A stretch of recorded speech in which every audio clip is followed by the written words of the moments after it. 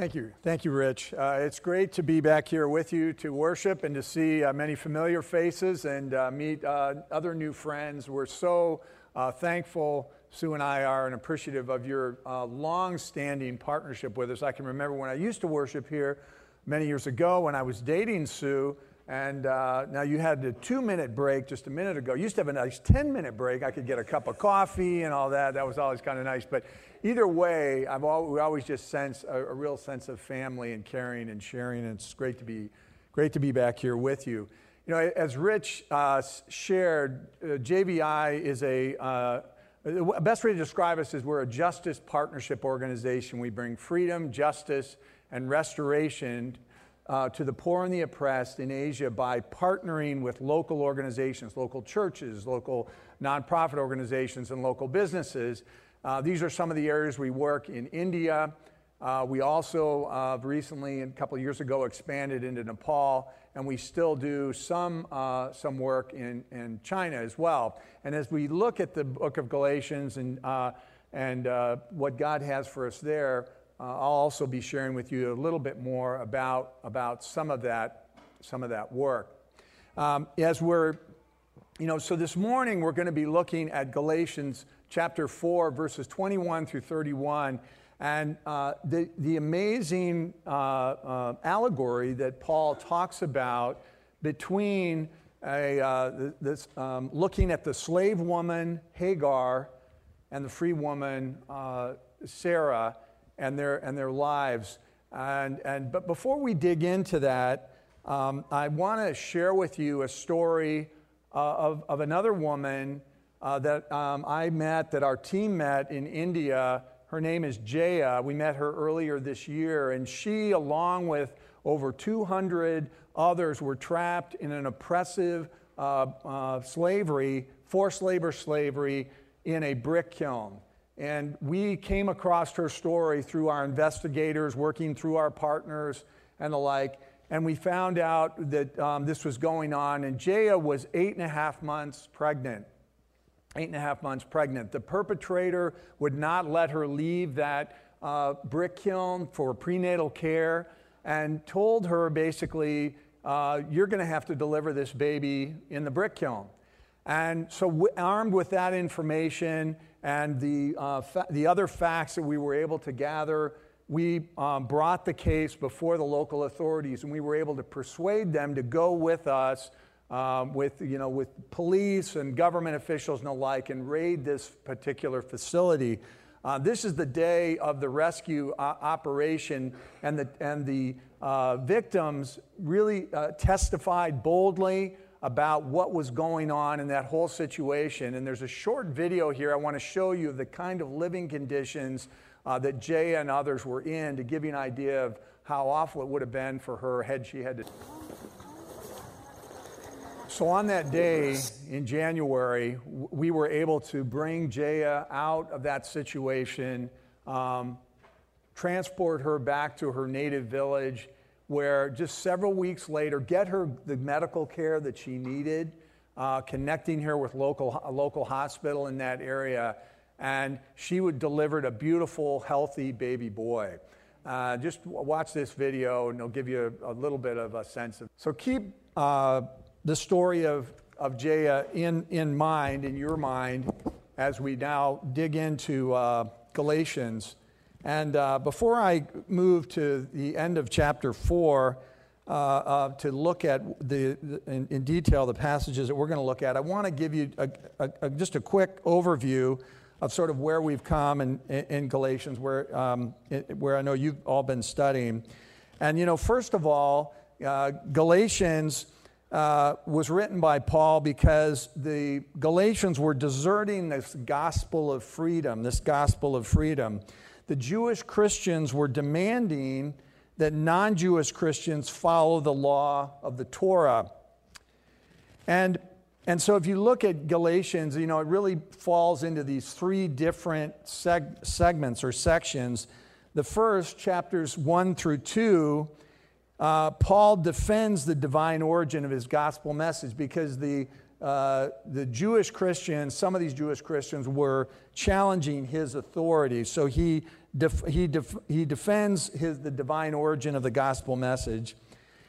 And then the second part, which is where we are now, and you all have been over the last week, and we're right at the end of this in chapter 4, is Paul sets forth these arguments demonstrating God's promise to demonstrating that God's promise to Abraham is received not by works of the law, but through faith. That the promise is received through faith. And then I know later, in later weeks, you'll be looking at the practical implications of this amazing gospel of freedom.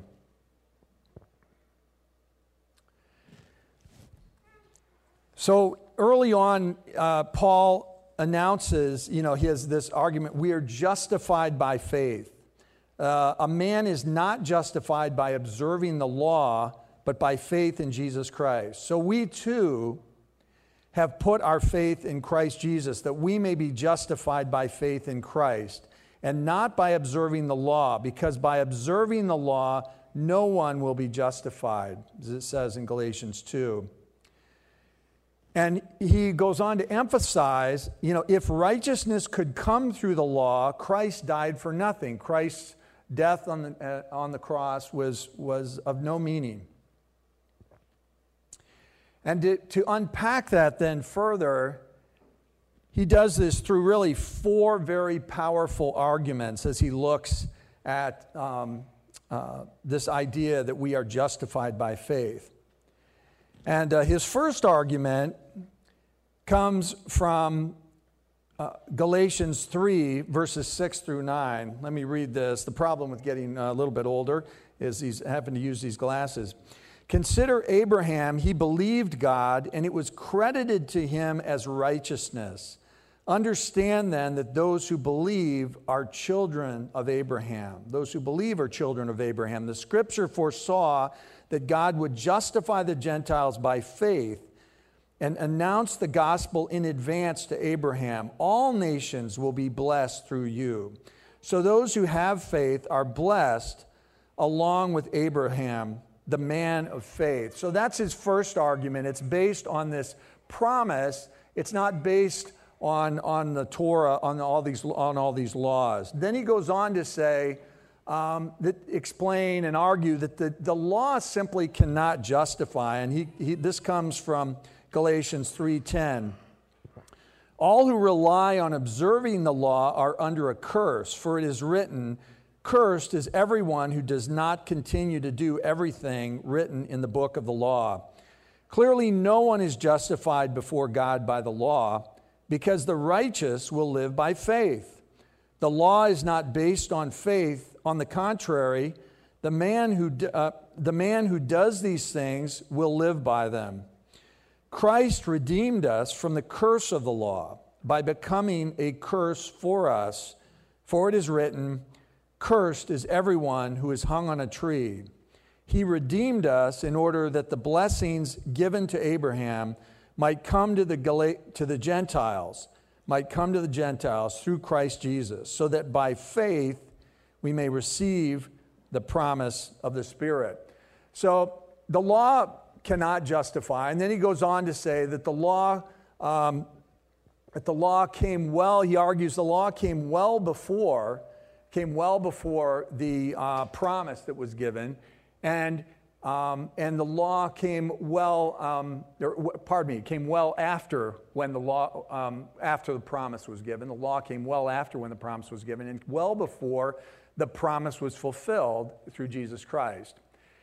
And then his fourth argument is that the purpose of the law was to restrain sin and bring the need for a Savior to light.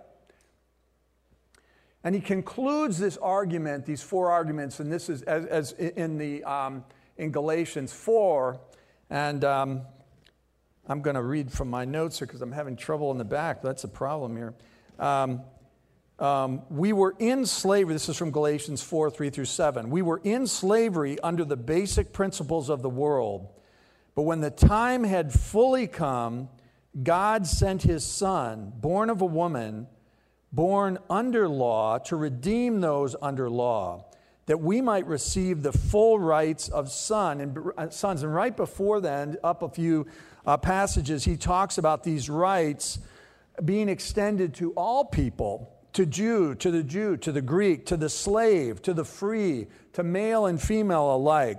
Because you are sons, God sent the Spirit of His Son into our hearts, the Spirit who calls out, Abba, Father. We read that as part of our prayer this morning. Abba, Father. So you are no longer a slave, but a son or daughter, and God has made you an heir. What an amazing promise that Paul is trying to remind them of, that through faith, we've moved out of slavery, and now we are in a place where we are called sons and daughters. We are heirs in God's amazing kingdom.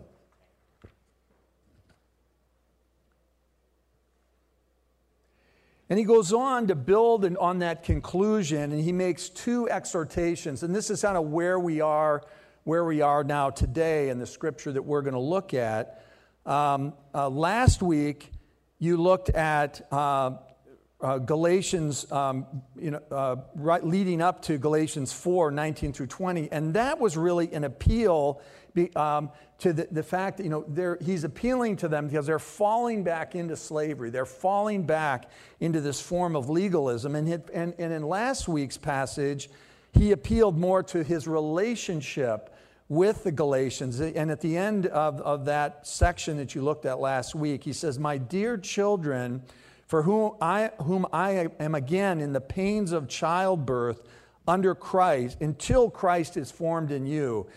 In his deep love for them, he's seen them as his children. He wants Christ to be formed in them. How I wish I could be with you now and change my tone, because I am perplexed about you. And now he goes on, and this is really the final parts of his argument now about how we are justified by faith, and he's bringing it to a close, and he's appealing back to the Torah and to this amazing story about Hagar and slavery versus Sarah and freedom. So let's just look at those scriptures now. Galatians 4, 21, starting at verse 21, says, "Tell me, you who want to be under the law, are you not aware of what the law says? For it is written that Abraham had two sons, one by the slave woman and the other by the free woman. His son by the slave woman was born according to the flesh, but his son by the free woman was born as a result of a divine promise. These things are being taken figuratively. The women represent two different covenants. One covenant is from Mount Sinai and bears children who are to be slaves. This is Hagar. Now Hagar stands for Mount Sinai in Arabia and corresponds to the present day of Jerusalem because she is in slavery with her children. But the Jerusalem that is above is free, and she is our mother. For it is written, 'Be glad, barren woman, you who never bore a child. Shout for joy and cry aloud, you who were never in labor, because more are the children of the desolate woman than of her who has a husband.' Now you brothers and sisters, like Isaac, are children of promise. At that time, the son born according to the flesh persecuted the son born by the power of the Spirit. It is the same now. But what does Scripture say? Get rid of the slave woman and her son, for the slave woman's son will never share in the inheritance with the free woman's son. Therefore, brothers and sisters, we are not children of the slave woman, but of the free woman." So living in freedom, Paul's essential argument here as he looks at this allegory is basically that it's written to persuade us, along with the Galatians, not to follow the Judaizers, into slavery with Hagar and Ishmael, but to follow Sarah and Isaac into freedom. So what does that mean? What does that mean? Well, I think I came across this definition from John Piper about freedom, defining freedom, that I think is quite powerful. Full freedom is what you have when no lack of opportunity, no lack of ability, and no lack of desire prevents you from doing what brings us unending joy. Full freedom is what we have when when no lack of opportunity, no lack of ability, and no lack of desire prevents you from doing what brings you unending joy. And you can think about this and sort of break it out into three different stages, if you will. This freedom of opportunity, freedom of ability, and freedom of desire. And if you think back to Jaya, we worked with her. She didn't have that freedom of opportunity. She was trapped in slavery. And we worked together. We documented that case. But if we had not been able to find those underlying facts, and if the government had not agreed to go with us, or if there was a tip-off, which sometimes happens in our work, and the slaves were skirted out into some other area and they weren't there when we raided the establishment, she wouldn't have had that opportunity to bring freedom. And that's what we encounter in our work every day through Justice Ventures, as we try and we work to bring freedom to others. And over this course of this year, we've seen a continuing growth in our work in bringing freedom. We've moved from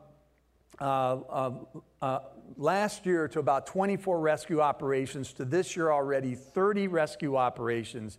And we're seeing continuing lives changed and people securing this opportunity of freedom. Over the Labor Day weekend, we went through, we had an experience where there were actually 5 rescue operations in 5 days. It was amazing to see how God was working. These are some of the slaves that were rescued, and what happens is in a forced labor situation like Jaya's, they receive these release certificates from the government that declare their freedom and entitle them to certain government benefits, which we then, our lawyers work to make sure that they get. And we've seen, and this is our prayer, as we've grown and as you have partnered with us over the years, we've seen an increasing number of rescues over the year, more people brought into freedom, having that freedom of opportunity. And our prayer is that by the year 2022, we might see that God might give us 10,000 that we've rescued from slavery. So please pray with us about that as we continue on with this work. So you have to have that freedom of opportunity, but then there's also the need to have that freedom of ability. And people who have been trapped in slavery, like Jaya, they need to have in that short-term access to medical care to make sure that there's a healthy, that she delivers a healthy baby boy, but also train other forms of training and care and assistance. We work with families like Jaya's family and others for at least 24 months. And we continue on, sometimes well beyond that, working through our partners, advocating before the government, trying to ensure that people begin to experience that more abundant life that God promises us. And all this work that we do, done in partnership, and these are some of the various partners that we work with. It's really central to our overall strategy and approach. It involves training and equipping those partners to go out and do that continued work as well, so that we're not shouldering it all, but that we're doing it with partners and that they're doing it well. These are some of the various trainings that we've been going through this year. And it's so encouraging for us. This year, we've crossed almost 20, not quite, but 20,000 people trained in the process of this training. So we're seeing a greater work, and we're seeing God working further in providing not only freedom of opportunity, but greater freedom of ability for those that we serve. But then thirdly, real freedom, as Piper says, has to do with freedom of desire. Are we desiring what is true and what is right? And do we know the life-changing message of faith in Christ and what that can bring? And so we work with our partners to do that and to see that that happens. I was in May, I was in the slums of Mumbai on your left.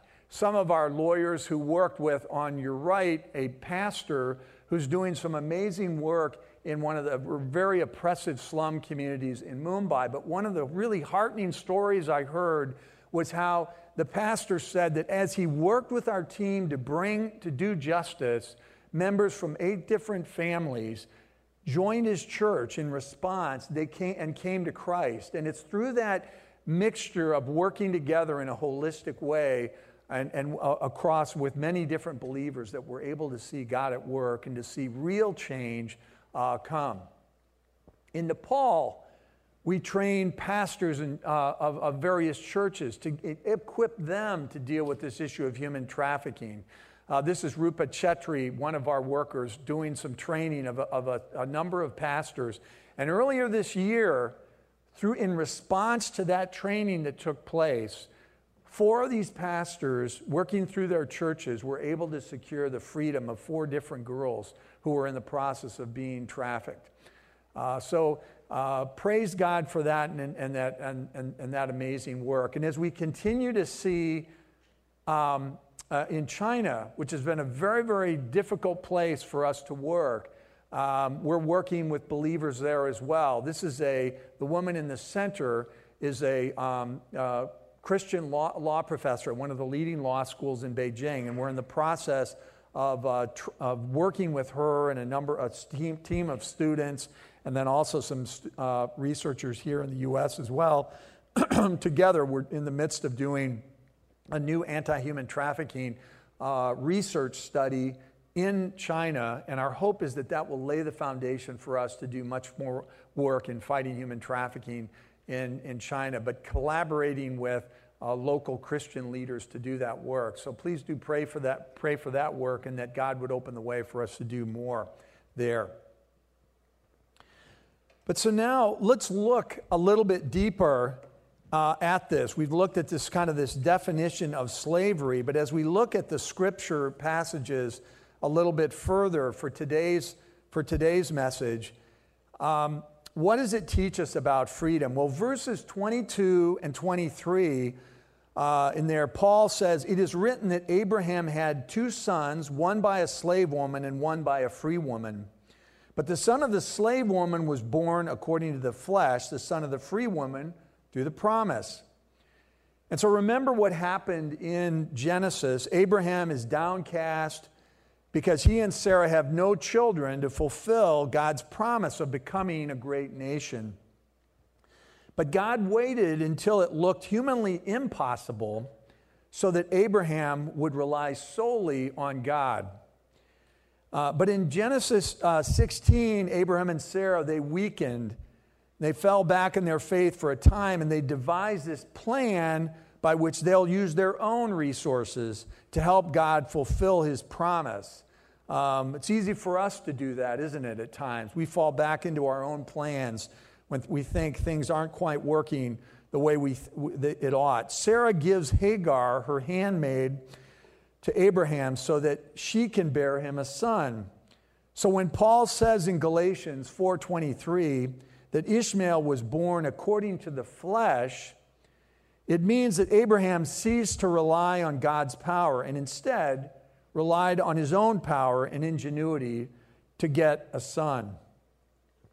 Then, 14 years later, in Genesis 21, God does a miracle. God rejects what Abraham was able to produce on his own and promises again that in spite of Abraham's age and Sarah's age, he will have a son by his own wife. So in Genesis chapter 21, verses 1, we read, "The Lord visited Sarah as he had said, and the Lord did to Sarah as he had promised. Isaac was not born according to the flesh because his birth was the result of God's supernatural intervention in fulfillment of God's own promise. Abraham had learned his lesson. The only acceptable response to God's promise is trusting in him, is faith in him, as Paul emphasizes throughout Galatians. Trust in God's promise, not the works of the flesh that try to bring down God's blessing and to try to bring down God's blessing with our own efforts. So Galatians 4:23 sums the story up. The son of the slave was born according to the flesh, the son of the free woman through the promise. But now let's look a little bit further at this allegory. So in verse 24, Paul sees this allegory, that is, he sees the story of Sarah and Hagar as representing something more than their literal meaning. So what is he saying? Well, according to verse 24, Hagar and Sarah, they represent two covenants.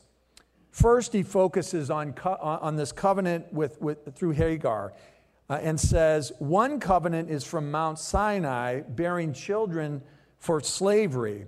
She is Hagar.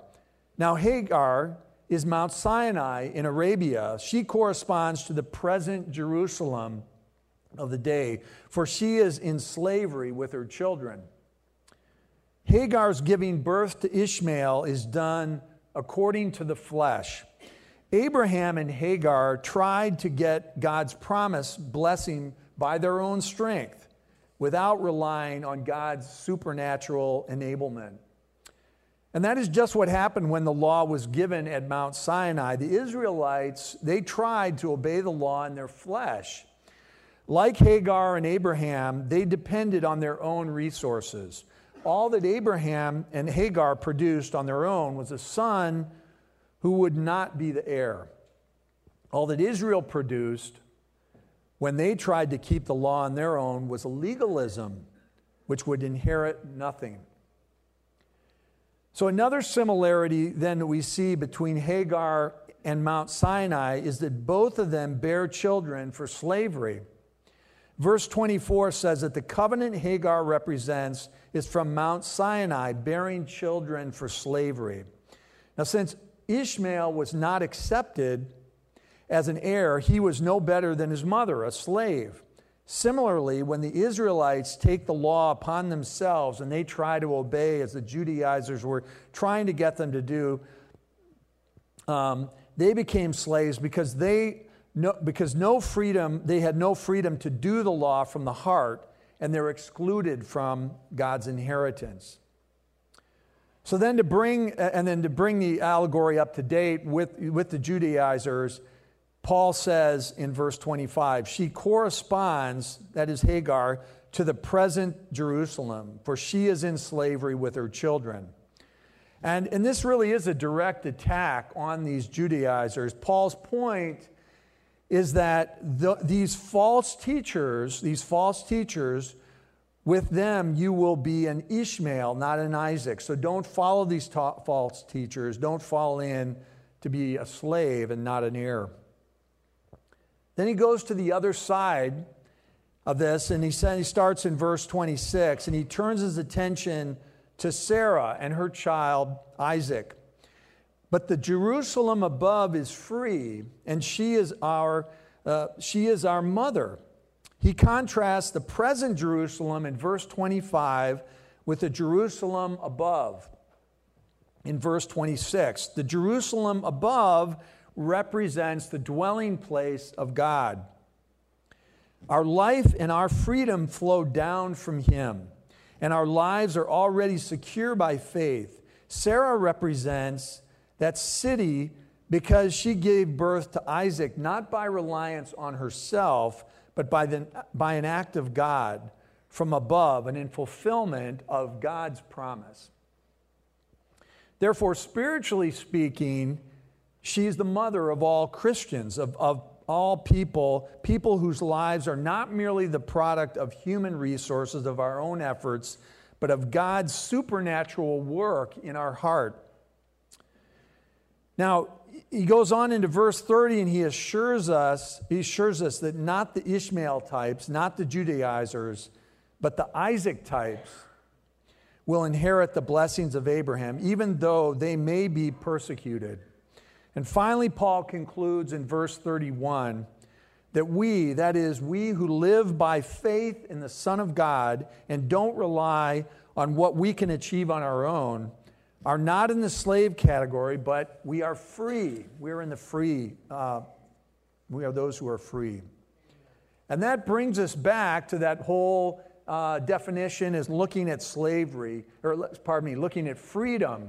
Our definition of freedom that we looked at a few moments ago. Freedom is what you have when there is opportunity, ability, and desire to do what will bring you unending joy. You may not be trapped in physical slavery like Jaya was, but every one of us here wants this full freedom to have occasion and ability to do what you love to do with the result that you live in perfect joy forever. Isn't that what we all want? If that's what we want, then this text is critical because Paul says the Ishmael types don't have this freedom, but the Isaac types do. So why aren't the Ishmael types free? They're not free because they lack the freedom of desire to rest in God's sovereign grace through faith. And therefore, they lack the freedom of ability to understand God's will. And finally, they lack the freedom of eternal joy because the life of legalism that they have chosen leads to destruction. But we, those of us who follow with Isaac, we're children of that promise that's talked about in Galatians, that's Galatians 4:28 says.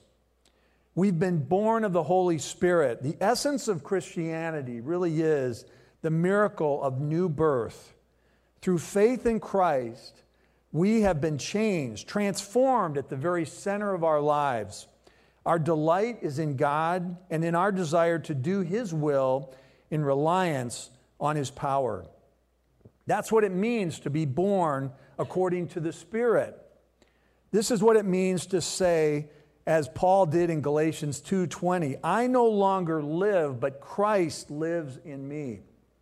His passion for the lost, God's passion for the lost, and to do justice and to love mercy, they become our passion. Therefore, Isaac types have the freedom of desire. We have that freedom. We don't labor slavishly under the burden of having to do what we don't want to do. We're free to do what we love to do and to do it in joy. For God has caused us to be born again by the Spirit of His Son, and He's shaping our desire according to His will. And as you'll look at as you move into chapters 5 and 6, it says, it is for freedom that Christ has set us free. Stand firm then, and do not let yourselves be burdened again by the yoke of slavery. Amen.